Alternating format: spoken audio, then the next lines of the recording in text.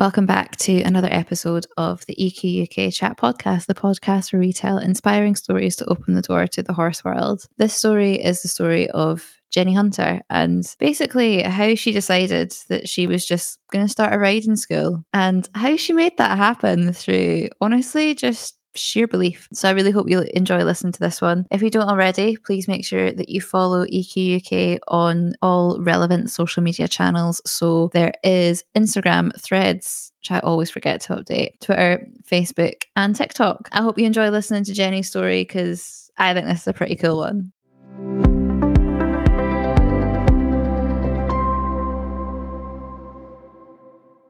Jenny, thank you so much for coming on the podcast. Do you want to start just by telling me a little bit about yourself and how you got involved with horses? It's a long story, but I'll try to make it brief.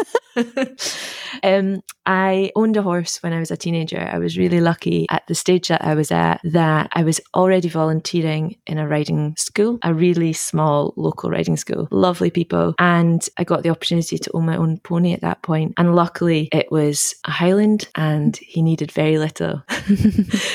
And also I was really fortunate. I was surrounded by knowledgeable people and my parents were great at communicating with them and finding out what we needed. So fast forward a bit, I sold him when I went to uni and I studied music. And then I realised that something happened when I was around horses that didn't happen when I played music. Like, music was a huge part of my life and still is, but there was something way deeper with horses. So I decided to just take a different direction from music and went to look for some volunteering work, some work experience, that kind of thing. And was just so fortunate to find a part-time position at Appin Equestrian Centre. So my real horsey career, if you like, really started at that point. And that was when I was in my 20s. And from then on, it just really was a case of this is it. This is my love. This is my passion. Yeah. It was more than pushing the wheelbarrows because I knew I loved that side of things. And I thought I'll be content if I'm behind the scenes. And actually I realised I've got this great love of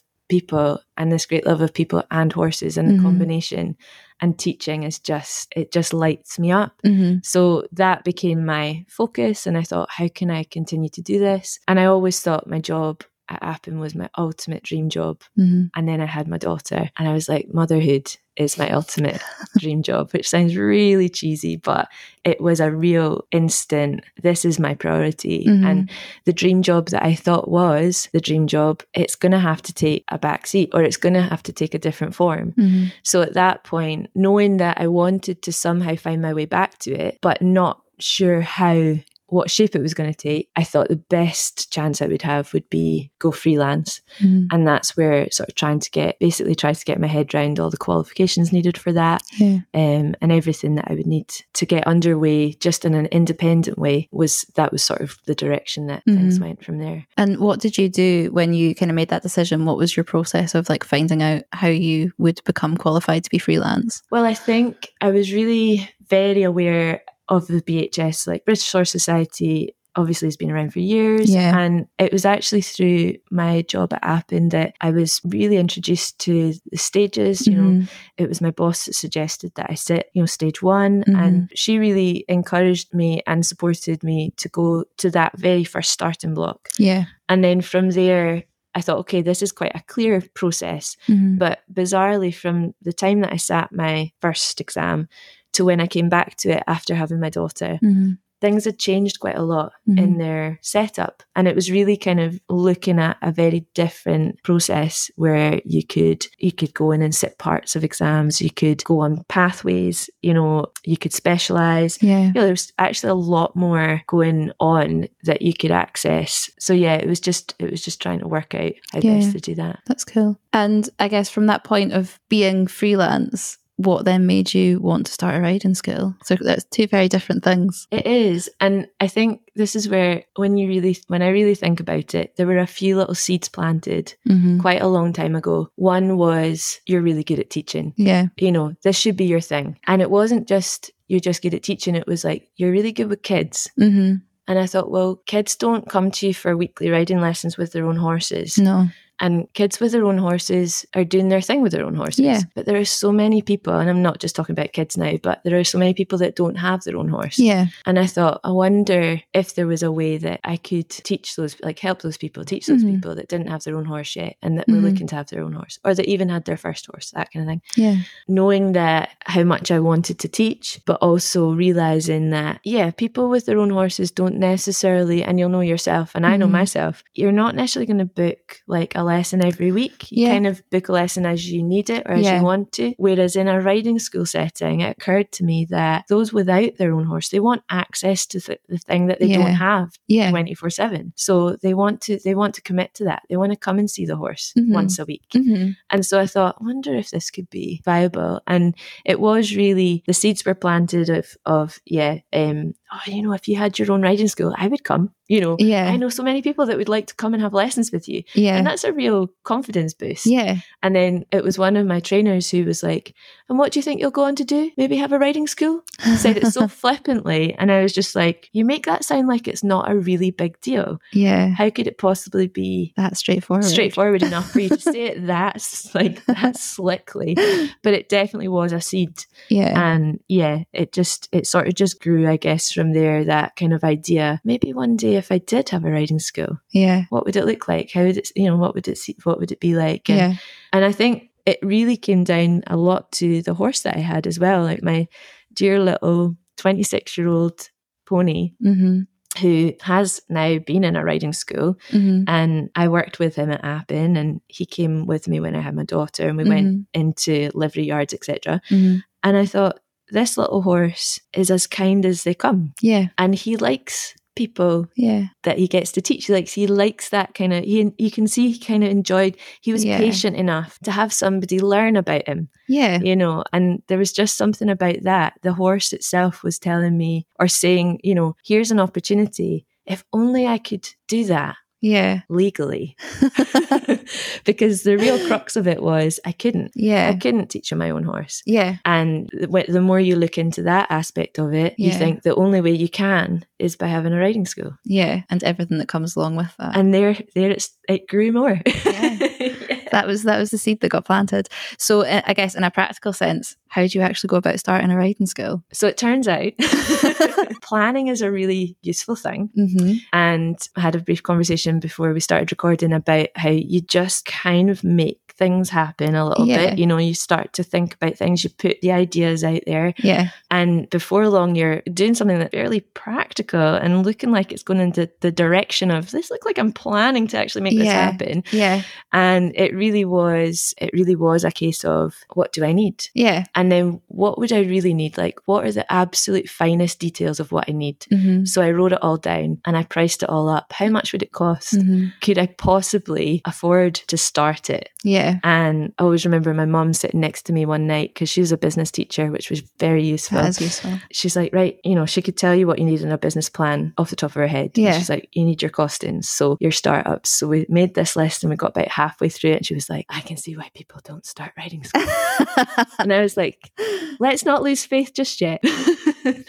So that was one thing, just going through all the costings, trying to think of every eventuality. If I started from absolutely nothing, what would I need? And it was pricing it all up. And thinking about the practicalities of the premises, like the safety of it, the usefulness of it. I had nothing. I had none of it. I had no premises. And then it was like, well, what about the ponies? And I almost thought the ponies are kind of the straightforward bit, because I know the ponies. I know what kind of ponies would work. And I know that once they were in, it would kind of be a bit more straightforward. It would happen.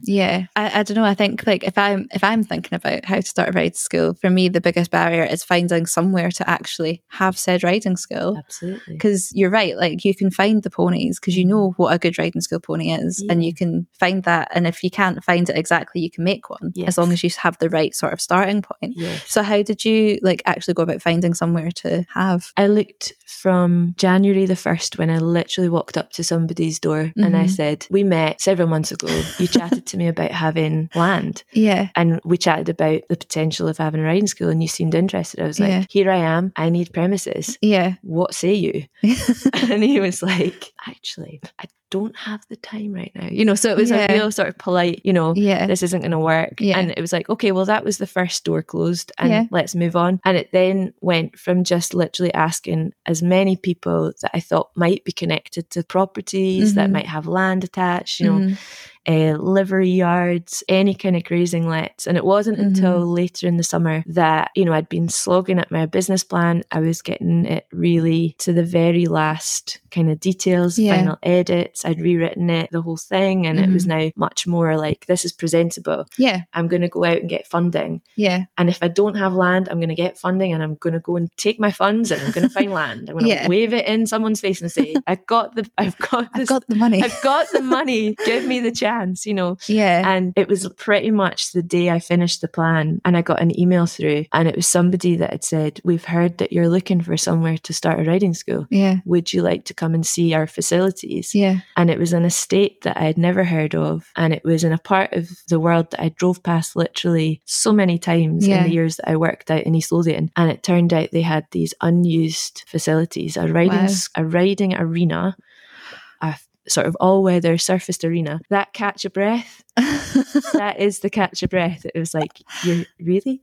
Yeah. And, when you open the gate and you look in, you go, this can't be real because it's a beautiful arena. Yeah. And then a row of stables that are over 25 years old, but they've been made to last. Yeah. And it was just sitting there. Unused. And they wondered if I'd like to use it. And it was just like this, it was kind of one of those, this can't quite be real. Yeah. But anyway, I did my absolute best to present what I had. The plan was there, it was ready. They looked at it, they said, we like the look of this. And they wanted to make sure that what my ideas were would suit what their ideas were. Yeah. It was their home.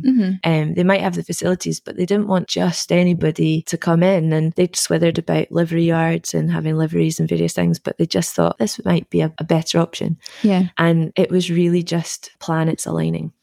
Just that I was there at that time and they were there at that time. So it was sometimes it's just meant to be. Hugely fortunate. So the premises then that clicked into place. That was like the piece of the puzzle that almost needed put in place. And that's like your foundation, isn't it? Like Absolutely. You've got somewhere to start. So now you're just like, right, now what comes next? So I guess, how did you find your ponies after that? Well, for some reason, I guess with the momentum of the business plan and with my just sheer kind of thought process and what was that? Belief, determination, whatever you want to call it. I'd already pinpointed a horse that I thought would be useful because I thought I can't start a riding school with a 25-year-old horse. As game as Dylan would be, I just don't think he would go by himself. No, I agree.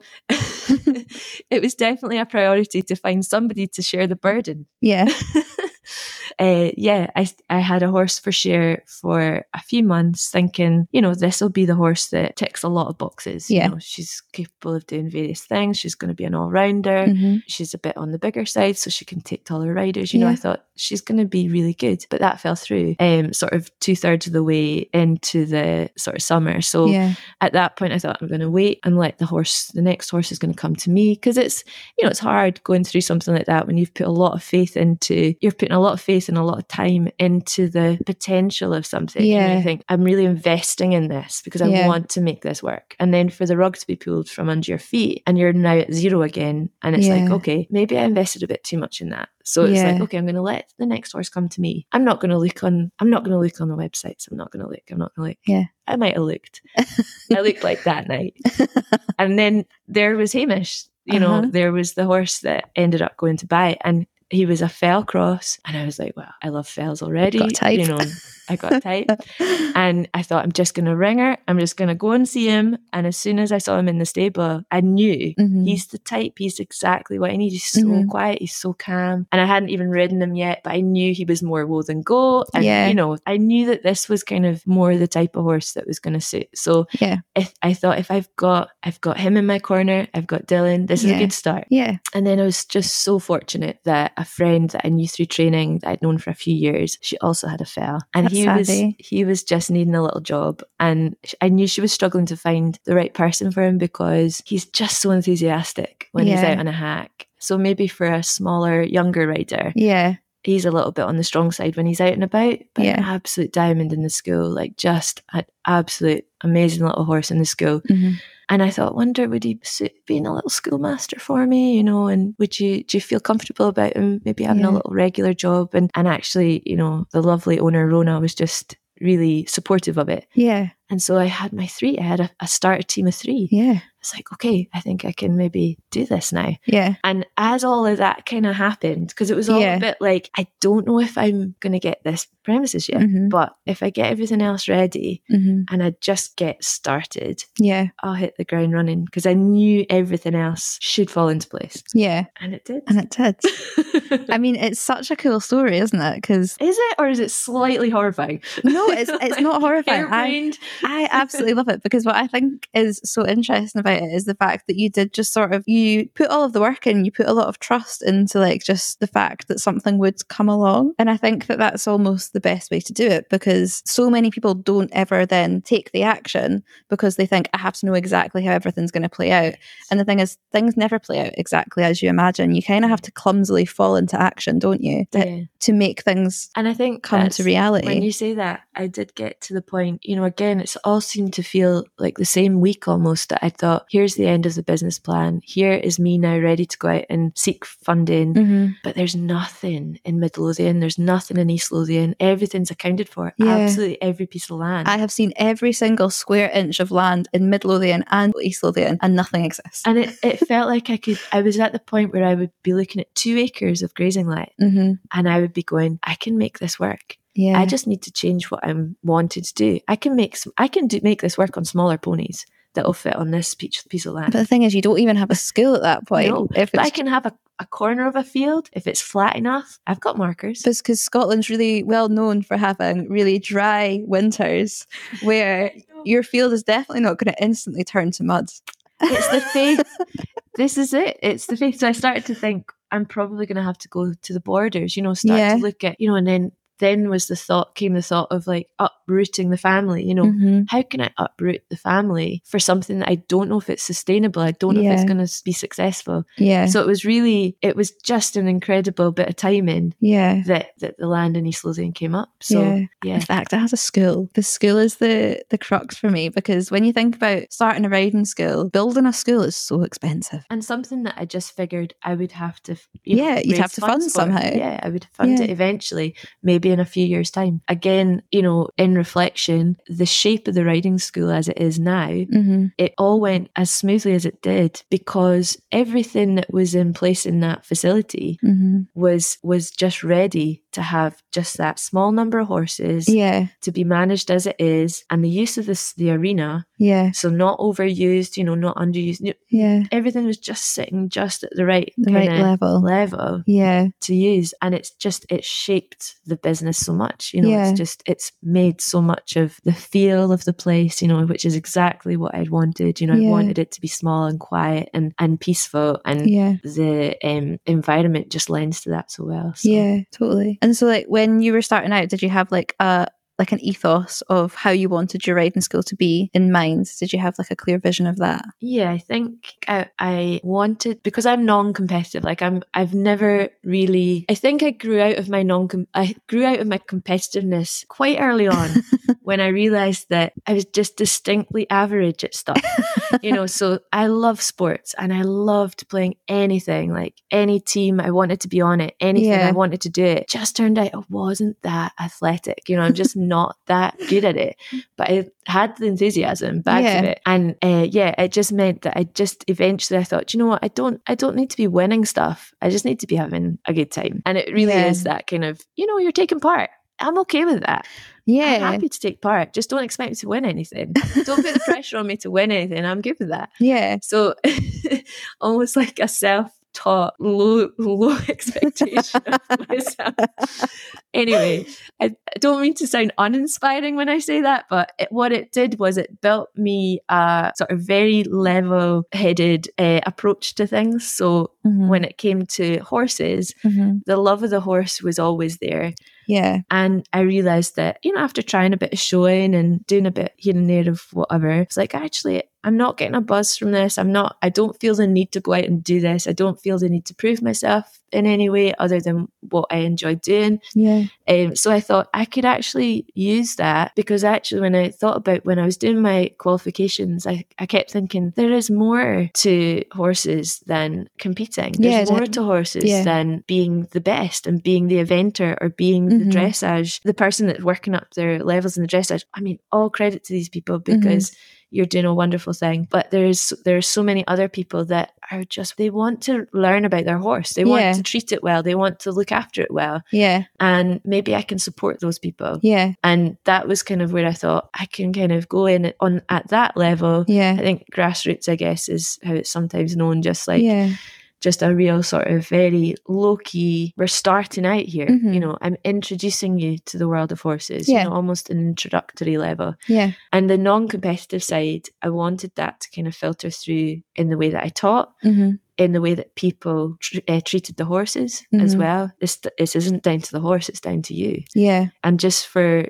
people to put the horses first. Yeah. I wanted for anybody that came in, especially, you know, as you know, like horses draw the demographic of teenage girls, you know, and there's an awful lot of social challenge. There are social challenges at that age. Yep. So I really was certain about the fact that I'm going to be really clear about how people speak to each other, you know, how we treat each other, how we support each other, you know, all these things. And then working obviously closely with the parents as well, so that they understood it too. And it just meant that if I had a clear idea of what I was looking for, everybody then would understand it. Yeah. You know, it was quite plain to see kind of thing. Yeah. But yeah. That's really cool, because I think, like so often, especially when you're on livery yards or like even at riding schools, you see people that are just like, it's just all about like whether or not you came home with a rosette. And in the grand scheme of things, that actually isn't what's important. What's important is your relationship with your horse and how much you've grown together and what you've learned together and like that whole journey. And I think so often that can get missed or forgotten about when you just focus on the competing. Yeah. And, you know, I think there's a lot to be said for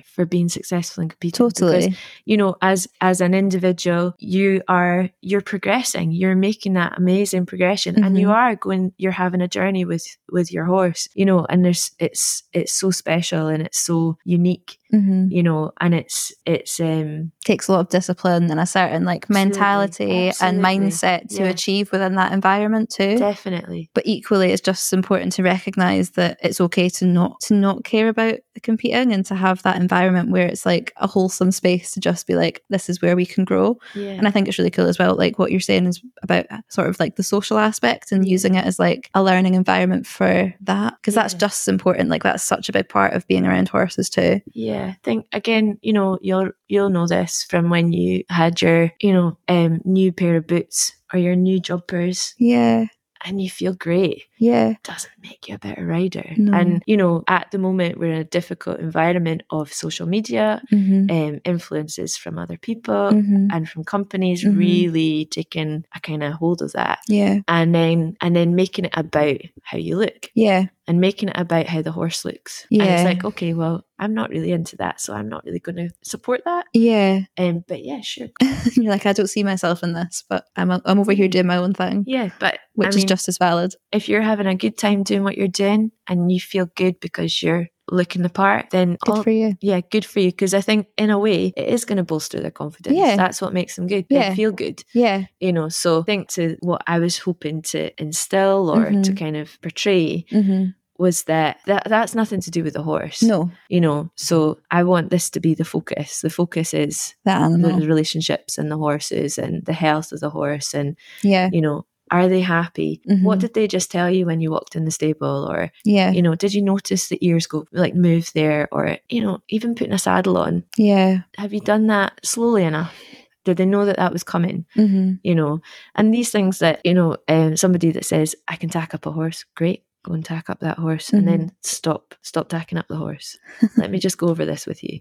Just little things like that, and you're just broadening somebody's sort of view of something or understanding of something, and suddenly it's become more about the horse in front of you. So I like that. What were some of the biggest challenges that you faced when you were getting started, but also what was the biggest challenge that you had in this whole process? Well, we've touched on premises and there was definitely the premises, the ponies, the money, aspect. But I think we've kind of realised that all happened. But actually going into the setting up stage of it, again, kind of having a really clear idea of what I needed.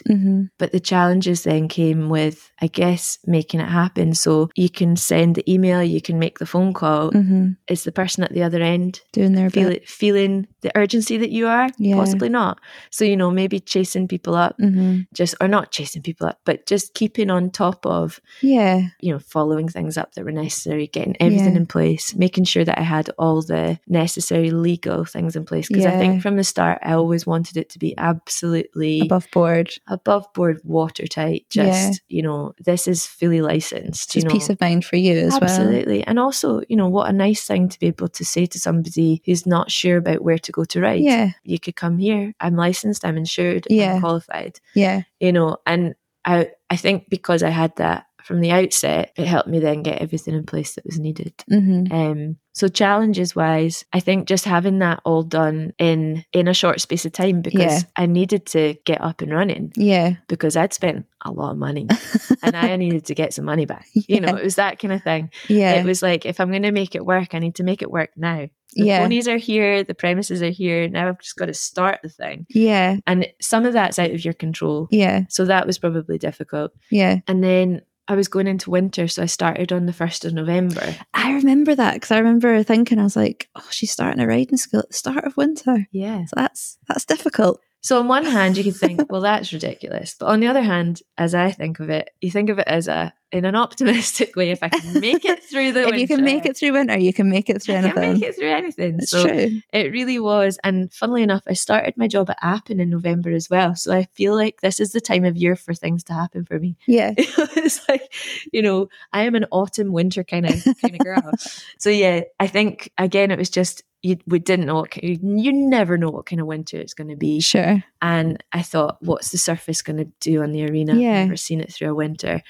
But actually, you know, it was really, I could count on one hand how many days I had to cancel for the weather, for example. That's really lucky. And the surface on the arena happens to be super good quality and drained so well. Incredible. The field's drained because we're on a hill, and the horses stayed so clean, and it was just so nice, you know. Just from a horse person's perspective, this is incredible. I know. I can't even explain. This is why I said you should come and visit, because I can't even really put into words just how amazing it is, you know. So when you ask about challenges, the challenges are a very kind of almost the boring practical thing. The hours spent putting risk assessments together for every step of a person's journey from the car park to a horse's stable. That's challenging. You know, these things that, but, you know, in a realistic sense as well, the challenges of managing your time, you know. I've got a family, and I don't want to, if I didn't have my daughter and my husband at home, I wouldn't leave the place. Like, I would just be there all the time. And to get that balance, I'm still trying to find it. But really early on, I knew this was going to be one of the biggest challenges. So trying to get that right kind of harmony for everything. But yeah, obviously coming back to the horses as well, the challenges of making sure that they were in good condition, that they were going to be regularly trained, that I was going to be able to find time for that. And I think what was really interesting, I spoke to so many people that had riding schools or that had involvement in them. And a girl said to me, somebody asked, when do I ride? And she said, I don't really do that much riding. I'm teaching all the time. And it's only really over the summer, or ever since the start, I wanted to be in the saddle on every horse several times a week, making sure they were happy, getting a variation in their work, and you know, that they were thriving as best as I could help them to, and that they weren't just going through a regular rigmarole of this is another lesson, because I wanted to not be that. I didn't want any of that for the horses. You know, that's not the riding school I wanted. I wanted the horses to have personality. I wanted them to you know, to maintain that and to maintain their health. If anything, having a senior horse teaches you how important their health is, you know, their flexibility. how that can then have that really great knock-on effect that they're physically healthy, they're mentally healthy, they're still cheeky and barging out of stables, but that's their personality. Do you know what I mean? And all of those things considered, making sure that they were going to get what they needed. Yeah, that makes a lot of sense. I think as well, it's like when you say senior horse, like it is a case of use it or lose it. So you do just know that you have to keep on top of them in like little ways, but like really consistent ways all the time to keep them able to do the thing for you that you need them to do. What do you enjoy most about running riding school, or what do you find the most rewarding thing? There are so many things that on a daily basis are rewarding and enjoyable. Just the simple fact that everything comes back to me. So as a control freak, that works really well for me. Self-confessed. Anybody that is learning with me or helping out with me or anything like that, when you watch how somebody learns something or they start to gain confidence from the knowledge they've got from you, and they then say, can I go and do that? Can I go and try that? Will you tell me if I've done it right? Yeah. And then the next time they do it, they don't come so quickly to say, can you check this? Because they've got the confidence that they've got it pretty much right. You're just doing the final checks. Yeah. That kind of watching people grow in that kind of confidence is hugely rewarding. And that's even before they're in the saddle. So when you're then teaching somebody and they're starting to learn how to keep a horse going and they're riding it for themselves, and you don't need to put quite so much effort and input into every step of everything that they're doing, because they're starting to get a feel for what they're doing for themselves. And everybody that I'm teaching, they're of a novice level. Anybody that's riding above that level, they've gone to get their own horse. Do you know what I mean? So there's very much a level that I'm teaching from and to. Yeah. That span for an individual between the starting point and the point that they're going to go, I'm ready for my own horse. There's a huge it takes everyone a different amount of time as well. Absolutely. To like get to that point. And not everyone does. Like some people are quite happy staying like at that sort of level of commitment with horses. Definitely. So I guess it's important as well that you're able to kind of like provide that space for whatever it is that people need. Exactly. Do you think over the next years, do you think that you're going to expand, or are you like quite happy with the kind of, you've got 7 ponies, don't you? 7 just now. And do you think like that's quite a nice like level to stay at? It is. And again, I kind of come back to the facilities, the setup that I've got, a row of 6 boxes and a little yard. And there are other stables that have been there for years as well, but they're now used for different things. Yeah. So there's land to potentially put other stables on, for example, but there's something really sort of reassuring about the fact that I can cope with this number of horses. Yeah. And I can cope well, as in health-wise. Yeah. If I can manage that number of horses myself and I can keep on top of their training, their fitness, their health, etc. Yeah. Then for me and if it's sustainable at that number, then I don't see there's a need to grow. Sure. And that's not for lack of ambition. That is just for sort of a realistic measure of what my desires are for my business, Yeah. And I always thought of that when I went into it. I thought, I don't want this to keep growing, because the more people I speak to, that's when the problems start. Yeah. You've got health issues coming in with horses. You've got feeding prices going up, like supplying the hay and the straw, like even after COVID or even during COVID, like you'd have heard how many riding schools got into trouble or hit trouble because they were relying on outside sources of forage. And, I thought, right, so what happens if that happens again? How do I survive? And it's like, well, I need to keep it small. Yeah. So that if it does happen, it's sustainable. And it's not going to unravel. Yeah. That makes sense. And the ponies that you have, do you plan on keeping them all, or would you like plan on selling them? Like what is your vision? Like, would you want a pony, for example, to be with you forever? Or do you kind of like the idea of them kind of doing a job for a few years and moving on? I think that's really down to the individual pony. Yeah. And I think I've got to accept that. For me, it is part of my family. Like it is going to be the thing that I wake up thinking about, the thing that I lose sleep over. It's taken up a lot of my heart and time, and that's just the way that I'm wired. And you'll realize that some people are wired like that, some people aren't. Yeah. And it means that when a horse comes into the team, as soon as they're in the yard, I'm treating them like my own, Yeah. whether they are or they're not. Yeah. Yeah, I think, just having that. Yeah.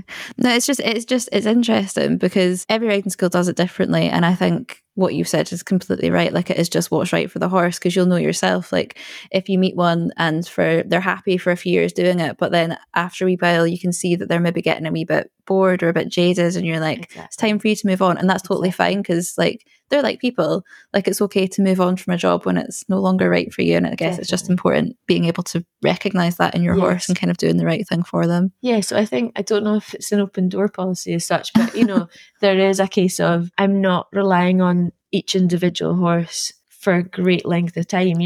I don't need them to love it if they're not loving it. What I'll do is I'll try and adapt what I'm asking them to do, so that they're enjoying it more, or getting the best from them. Like, that to me is my responsibility. If I can find what makes them really happy and make sure that they get enough of that, then hopefully when they're asked to do a couple of lessons that they're maybe not loving as much as the next pony, it's maybe enough that they can go, well, that's okay, I can cope with this part of the week because I get to go and do that at the other part of the week. So for me, that's down to me to make sure that they get what they need, and they get what fulfills them, on a happiness level, well-being level.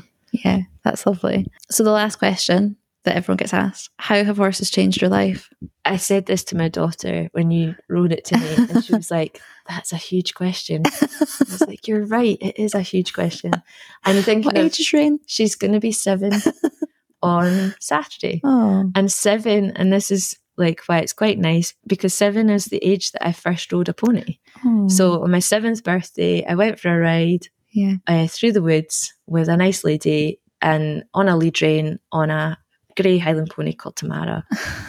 It's imprinted in my brain. And she taught me how to do rising trot. And, it was just, that was the beginning, I guess. And now Rain is going to be 7. And how have horses changed my life? And it's like, well, they've always been part of my life. Yeah. And when they're that deep rooted, I sort of feel like there's not a change as such. It's like you're growing. They build you. Yeah, you're growing with them, or they're growing with you, or it's part of your fabric. And it's so deep. Like it's when you recognize that love is so much deeper than any other connection. Yeah. Possibly other than motherhood. Just putting that out there. But there's such a deep connection that it's unexplainable. Yeah, like it's at your core. Yeah. Yeah. So there isn't so much of a change, because what you choose to do with the horse is part of your life, is how you grow. Yeah. So it just so happened that I decided to try and make it a career. Yeah, because you recognise that was the thing that brought you the most fulfillment. Yeah. And I think it's like so many people, and I'm kind of the same, like so many people kind of start off with horses in their teenage years, and then kind of they're like, I'm going to go and do something else. But it's literally like, you just always end up coming back. I remember like I was an hour into my first job that wasn't with horses. I was an hour into my first shift at IKEA, and I was like, this is absolutely horrific. I need to be back with horses. Yes. And it just pulls you back in, doesn't it? Like it just in you is imprinted. And I feel like if you're fortunate enough to have the support to be able to seek that, I think recognizing that you've got good people around you, and that I recognize I'm very fortunate. My family's super supportive. They knew I was likely to not bring in a wage for a year or so, because I was like, I'm going to go and get work experience. I'm not looking for a wage. And I was just fortunate that I managed to get part-time work that led to full-time work. So, and you were supported to do that. I was. Yeah. I think it's having the belief, going back to kind of having the belief that if this is something that really means something to you, then you kind of want to try and find a way of making it happen. Yeah. And when I went to do my qualifications to be freelance, I had my daughter at that point, and I thought, I want her to know that if she's got something she really cares about and that she really is passionate about, she can make that her thing, and it'll take hard work, and it'll take time, but she can go for that. There are no closed doors here. You can go ahead and go for that, whether it's a dream or whether it's just something that you love so much. I want that to be a possibility for her. And I hope that then has a knock-on effect to her children, and just anybody that's connected to us, really. It's just, that's the sort of the ethos that you want to share and to live by. Yeah. that makes total sense. But it all started with the horses. Yeah. You know, so it's sort of, for me, that's where it comes back to that love of the horse. You know? Yeah. So that's what's at the heart of everything that you do. Totally. Yeah. Yeah. I think, like, I've spoken about it with people before, but it is something that it's so hard to articulate unless you've experienced something like that yourself. But it's the common theme that sort of runs through all of these conversations that I'm having, is it's like this almost unexplainable thing, this feeling that all of us just seem to be addicted to. Yeah. And we just keep coming back for more. Before we finish up, is there anything that we've not spoken about that you wanted to talk about? Or I think, well, we've probably talked about the access, you know, having access to horses. And I think that's something that we seem to share, that kind of desire to make horses in the horse world accessible. Yeah. And when we're talking about having this connection, or this feeling that this is what you want to do, or this is, you want to try and find your way to horses, I guess just there are ways, there are people that can help you, and trying not to be put off at the first hurdle. You know, just if you were looking to have experience with horses, there will always be somebody. Yeah. It's just asking, it's networking, it's finding the people that are there. And I'd like to think that I can offer those opportunities to people. Yeah. You know, and that's again kind of going back to one of the reasons that I wanted to share my horse. I wanted to share that experience and share that. So yeah, just I guess touching on that aspect of things, that it's making it more accessible. Yeah. You know, yes, it takes a lot of dedication, it takes a lot of time, and it takes a lot of money. But there are avenues, especially now, so many more avenues, I would say. And it's just finding your way in. Finding the one that's right for you. Yeah. And I guess when a door is closed, just accepting that if a door was closed to you, there was nothing behind it for you in the first place. So there's something better out there for you. And if it's really something that you really care about, and it might not even be horses, but you know, anything that you really, really care about, it's like just taking one step and then another step and just keep going, you know, just try and keep going towards it. Yeah.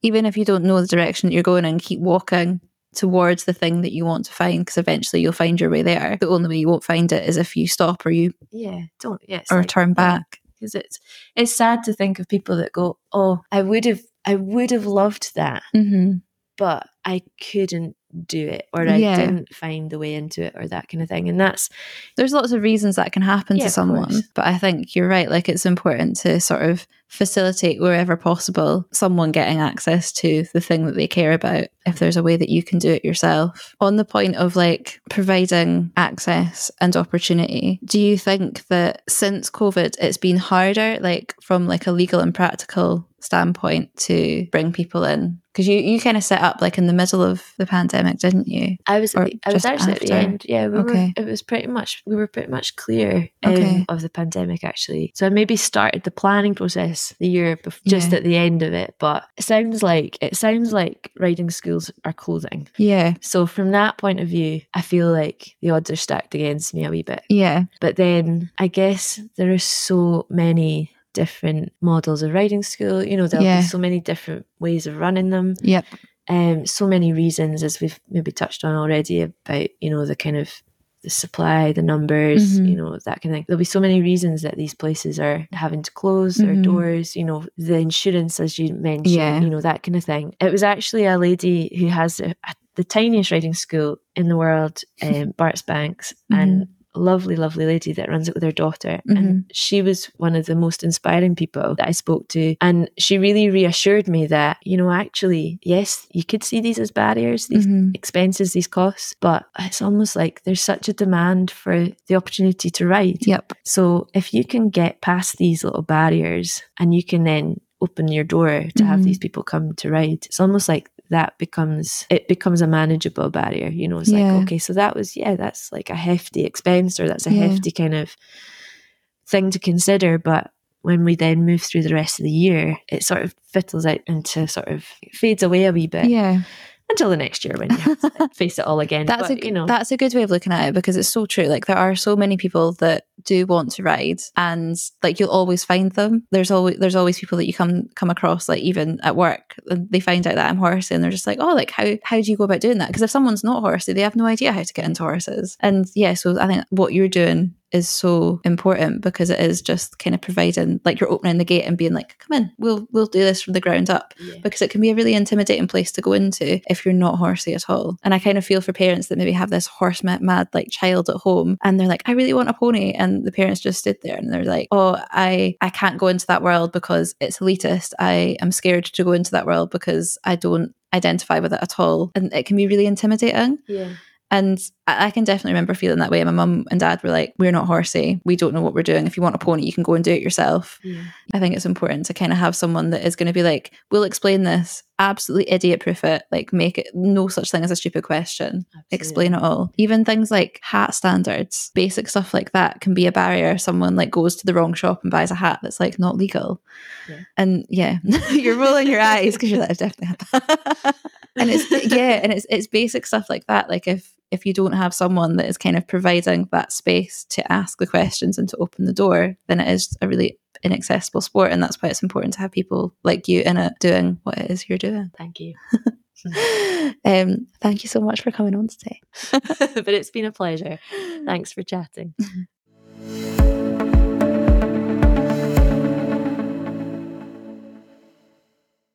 As I was recording that with Jenny, I remember thinking, I have definitely just listened to a story about how someone essentially manifested a riding school. I just can't believe that she found the premises that she did. And obviously she did an insane amount of hard work to get there. Just the way that it all came together, I think it is very symptomatic of what can happen when you follow your gut, follow your heart, and you just trust that things will work out. If you keep putting one foot in front of the other, going in the direction that you need to travel in, you will eventually reach your destination. You don't actually have to know exactly how you're going to get there, but as long as you don't give up and you keep, traveling towards the thing that you want, you will eventually find it. And I think that is the moral of Jenny's story. Jenny is someone who definitely knows her heart, knows what she loves, knows what she is good at, knows what lights her up inside, and she said,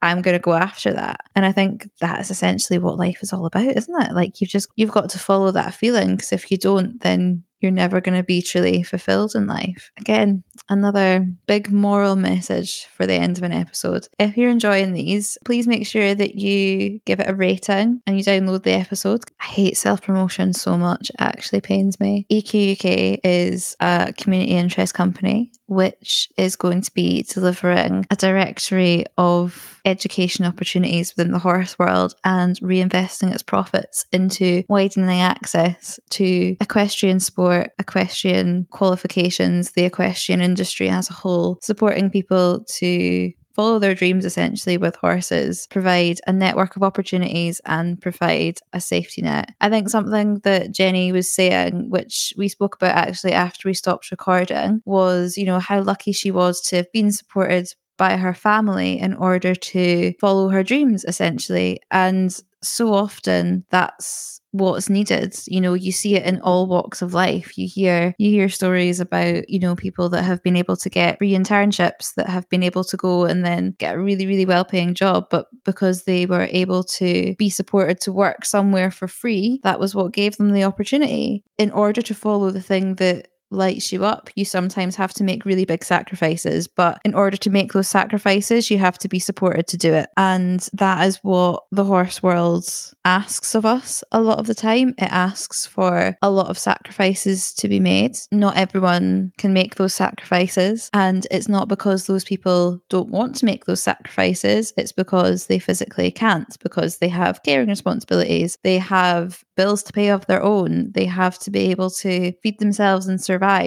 There's so many complex reasons that someone can't follow the thing that is their dream, that is their passion. And I believe that we lose a lot of knowledge and dedication within this industry as a result of that. I think something that I want EQ UK to be able to do is to support people who need to make sacrifices, but perhaps without a safety net, they wouldn't be able to. And I want EQ UK to be part of that safety net for people. That's the dream. I would like to be able to offer a service that people can reach out to and ask for help.